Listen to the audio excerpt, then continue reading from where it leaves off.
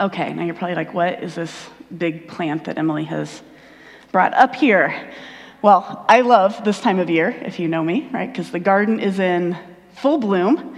Rachel's veg are going crazy. We've been having entire meals out of the garden of like potatoes and tomatoes and kale. We had a patapan. I don't remember. We've had a whole bunch of different things this week, and it's been so great. My purview is more over in the flowers. And so this is the time of year, if you're a flower gardener, you know, you're kind of doing some editing, you're trying to decide what things you're going to let go to seed and what you are not. So poppies are one of my favorite flowers, and I know that they're invasive here, but I've got them in a contained area, so we don't have to worry about them going all out. But they're really papery, they produce tons and tons of flowers, and so I end up having to you deadhead flowers, right, to keep them flowering. And so you have to do that almost every day. I've had a few of them that really, really kept going. But at a certain point, they get a little bit frustrated with me deadheading them, and they're like, let me put my energy into producing some seeds, please. And so the one that was next to this, I actually just harvested all the seeds from. But this one here was like, you can see it's starting to turn brown, and it's like, either pull me or let me do my thing. And so as I pulled the one that was beside it, as I let it get really, really, I let it use all of its energy, so hopefully the seeds will be really good. I found myself just kind of looking at it and doing a sort of prayer just based on what I was, doing naturally in my garden, right? It's like, God, just show me how to use my energy right now. Plants have limited energy. They can only grow their roots or create flowers or seeds, and they're pretty segmented in how they do that. So I was like, Lord, just show me. How do I spend my energy? Is it time for me to grow new flowers? Is it time to store up seeds for a new season? I don't even know what it means in a metaphorical sense. Just guide me. And I'm sure that many of you have experienced this, right? Just letting nature be your guide for your prayers or for your thoughts. And this natural way of thinking is how we practice contemplation. It's as simple as that. Right? So to contemplate just means to look at something thoughtfully. And that might imply that it has to be only visual, but I think it's actually more encompassing and more inclusive than that. Right? It's using whatever senses are available to us to consider really deeply what it is at hand in front of us. So in the Christian tradition, we've got a 16th century mystic named St. Ignatius. He's the guy that founded the Jesuit order of monks in the Catholic tradition. And the Jesuits are known for being very practical, right? So St. Ignatius talked about contemplation as praying either through your thoughts or through your imagination, just as you notice things around you, as you notice nature, and then reflect on what it is that you're seeing or experiencing. And so this sort of wandering through the day, right, just as we're going about our work week, right, if you're looking outside from a window at work and looking at a tree, or as you're maybe taking a run, St. Ignatius says if we just kind of look at things and take a moment to really be present and notice them, he calls that being a contemplative in action. Right? That's one of the things I like about the Jesuits, just practical, right? Let's just be a contemplative in action. He's like, look, not everybody can be a monk or a nun, right? We've got jobs and we've got tasks and we've got families. We don't very often have time to just sit and look at nature for hours unless we're camping or we're on vacation, and we all love that. But just in our everyday life, that can feel like a lot of pressure. It's really a little bit not attainable. So being a contemplative in action is a way to sort of integrate this contemplation into our everyday lives, just when we're taking a moment to pause, to behold, to reflect, and then just offer that reflection as a prayer to God, however you understand God. And sometimes that prayer that we're offering is simply something that's just as simple as wow, or it's a prayer of thanksgiving, right? It's just thank you, God, for that really glorious pine tree that I see on my way to work every single day. Or sometimes we offer questions, right? I think sometimes nature can lead us to ask some of the most difficult questions. Now, Rachel had told me a story from her childhood. She had a St. Bernard named Heidi, and she remembers one time just watching Heidi play with a frog.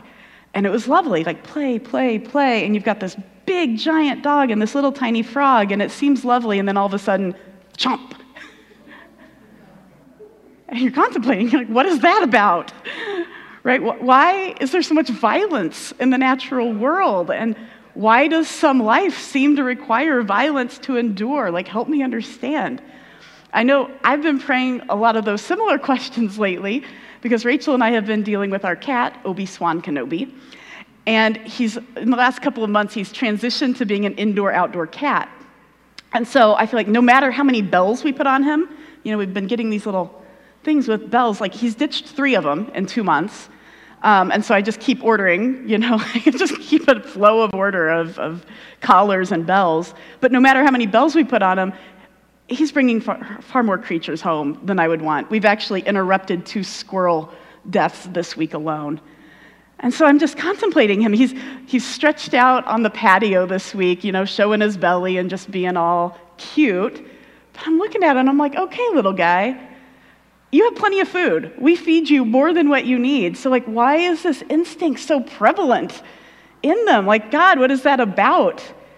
And I would say that if any pastor or theologian tells you they have a satisfying answer to those questions, I would not believe them. Right? It's one of those things I think, okay, maybe one day if I'm standing in front of the Creator, I will ask and have a chance to perhaps understand. But for now, I think I just have to take it that the wisdom gained in asking those questions is in realizing that there are some questions that have no satisfying answers in this present age. Right? And that the pursuit of trying to find something certain or something that explains all is just going to be a frustrating pursuit. So in the Hebrew scriptures, observing nature and wondering over it is talked about as being the key path to becoming wise. Right? And so they tell a story. Once upon a time, there was a king. His name was Solomon. And King Solomon was said to be the wisest man on earth. This is from 1 Kings 4. God gave Solomon wisdom and understanding beyond measure, largeness of mind like the sand on the seashore, so that Solomon's wisdom surpassed all the wisdom of all the people of the East and all of the wisdom of Egypt. In other words, all of the known world. This guy is the wisest. And what made him wise? It says Solomon spoke 3,000 proverbs, and his songs numbered 1,005. He spoke about plant life, from the cedar of Lebanon to the hyssop that grows out of walls. He also spoke about animals and birds and reptiles and fish.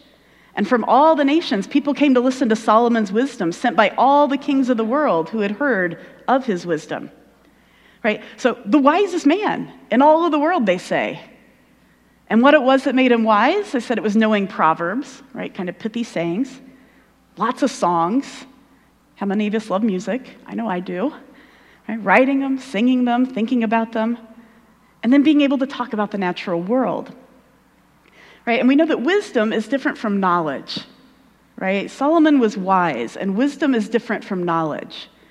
And I think all of us in here can probably name people who know a lot of facts, but who utterly lack wisdom. If you've had people in your life, you're like, you are so smart and so foolish sometimes.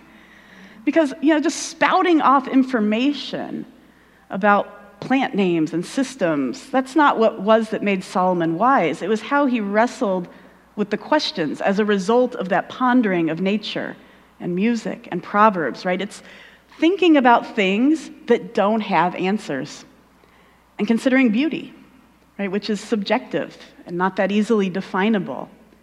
So it was how he wondered, right? It's allowing the mind to stretch so that we can marvel and be curious and find those gray areas where things are unknown or maybe even just unknowable.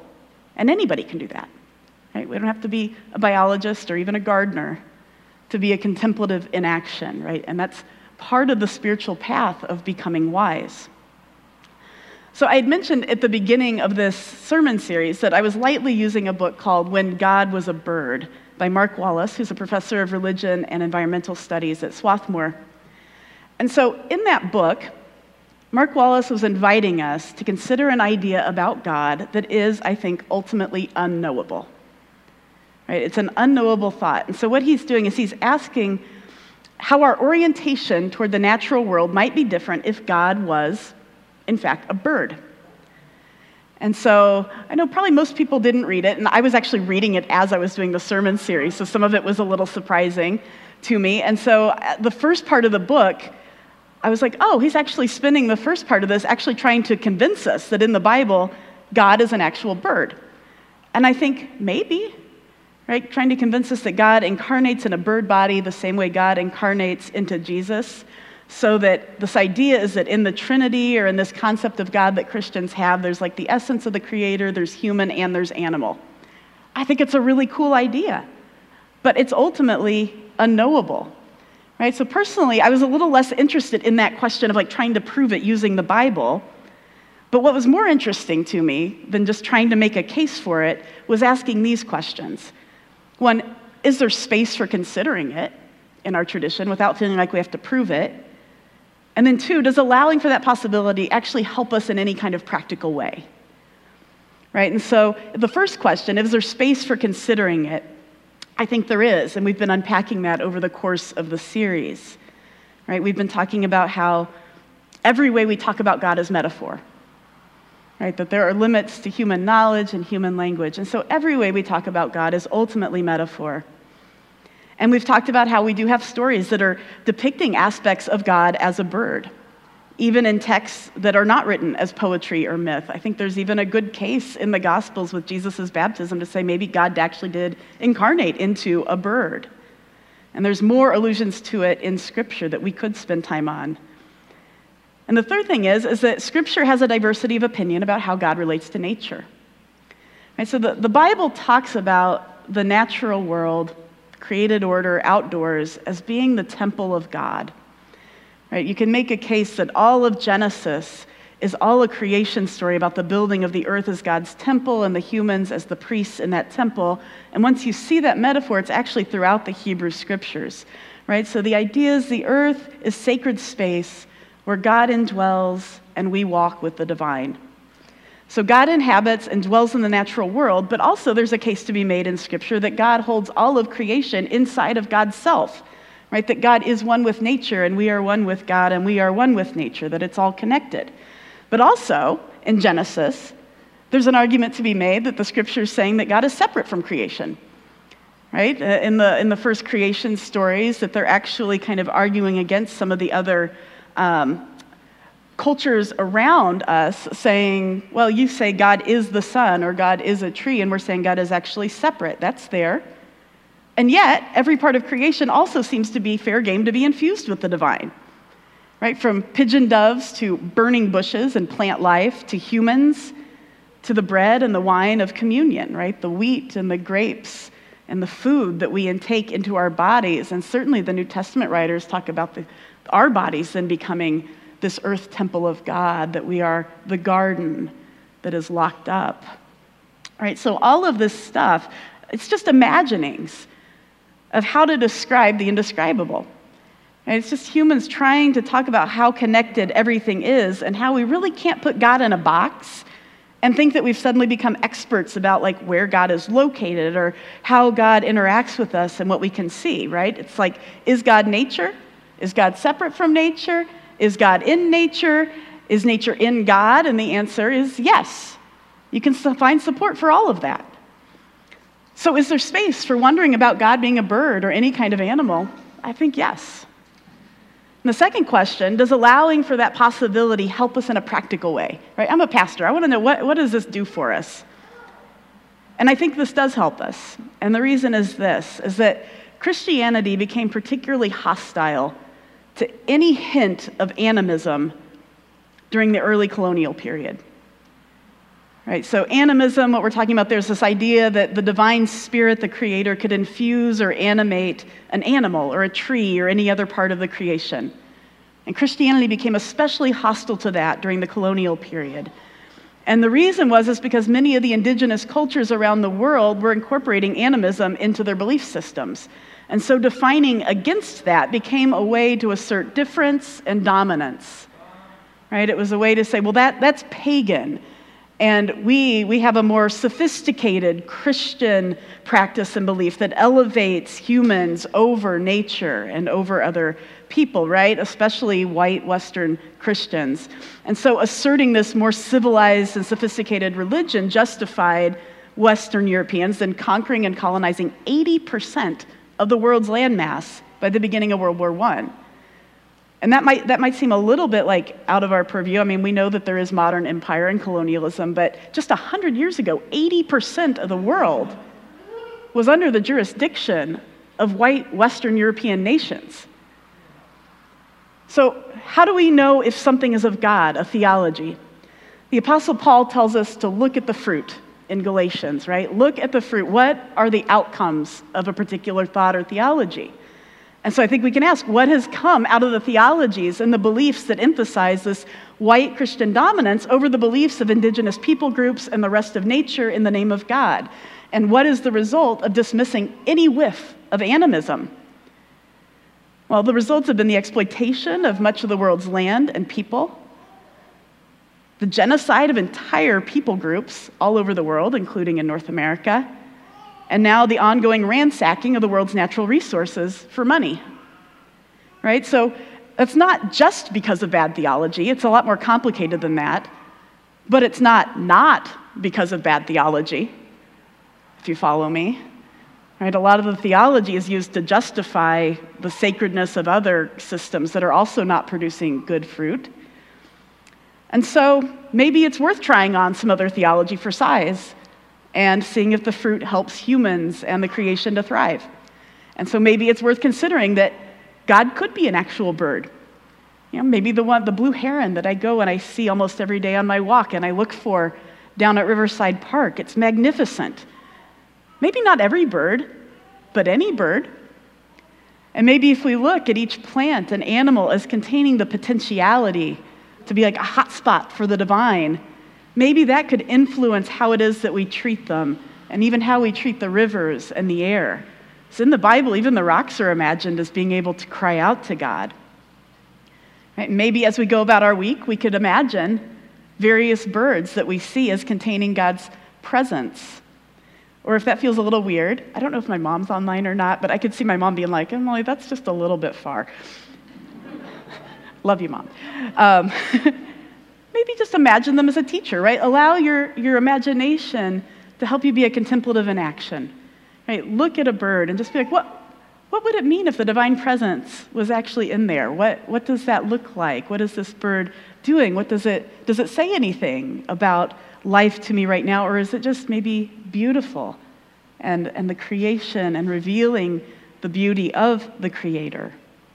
And so that's what I want you to take away from this series, I think. It's just this idea that maybe things are a little bit more interconnected, and maybe we could give ourselves some space to look at the divine world as being infused with the presence of God, and maybe we would allow that to affect how it is that we think about animals and plants and the earth around us, and try and restore some of what's been harmful and what's been lost in some of our theologies. All right, so with that, we usually take a minute or two of silence or guided meditation, and I wanted to invite us to just meditate on one of these phrases that was in 1 Kings about King Solomon, because I found it kind of interesting. So I might just get comfortable, take a couple deep breaths, and I'm going to offer this phrase and just see whatever your imagination or wherever your thoughts go with this. It says that Solomon had largeness of mind like the sand on the seashore. And I think I would offer that as a prayer. Spirit, could you help us to have largeness of mind like the sand on a seashore? We'll just spend a moment or so thinking through that.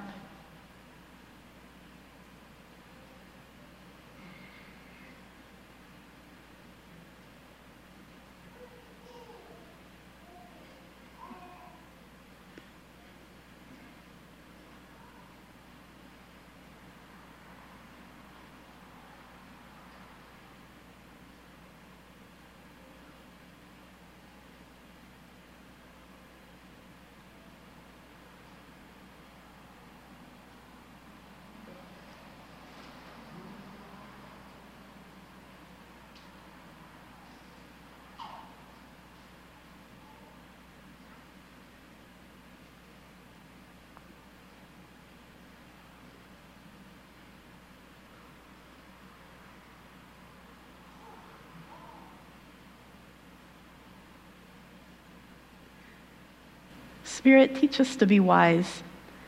Give us eyes to notice and be present in moments just in our everyday where we can look at different animals and plants and the rivers and streams around us and see your beauty. Help us be inspired to that wow, or to questions where we say, I don't know, and I may just never know. I ask that you would just lead us and guide us in this path to being wiser humans. We thank you. We thank you for your divine presence in everything. And we thank you that we don't know everything. We look to you for guidance. Amen.